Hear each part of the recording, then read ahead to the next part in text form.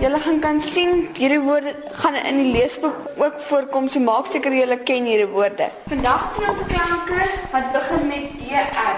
Dis familie van drom, draai, draak, draf, drie. Ek wil hê julle moet dit neerskryf. En volgende keer gaan ons 'n toets skryf daaroor. This is 11-year-old Sarah Labuskaghni in front of her learners at a school in Louterwater. Their ages vary between 40 and over 60. They are all eager to benefit from the evening classes offered at a school in the picturesque valley known for its export fruits. She volunteers twice a week to teach them to read and write. Her mom, Elizabeth, teaches English for another group and is proud of her daughter, who clearly takes after her. She's very passionate. She really loves her learners. She goes all out to learn, to teach them new words and new spelling. Some of the learners came here without being able to read and write at all. And now they can read full sentences. One of the learners are already learning books and reading out of her Bible, which is something that she never could do before.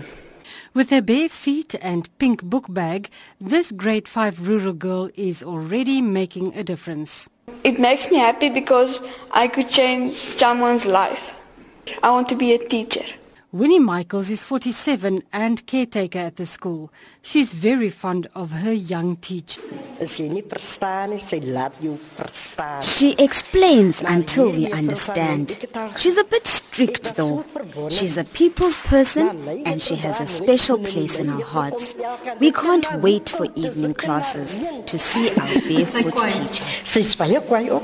Dan beteken dan kan ons wag dat die aandskool moet begin net weer om ons gekaal vir die vrou te sien. Being able to read and write might open doors to other job opportunities. My hartse begeertes is om my Engels. I want to touch up my English too, and I would like to work in the office, maybe with computers and help people. One of the more senior classmates is 63-year-old Alice Abrams and is excited about her progress thanks to the assistance of her young teacher.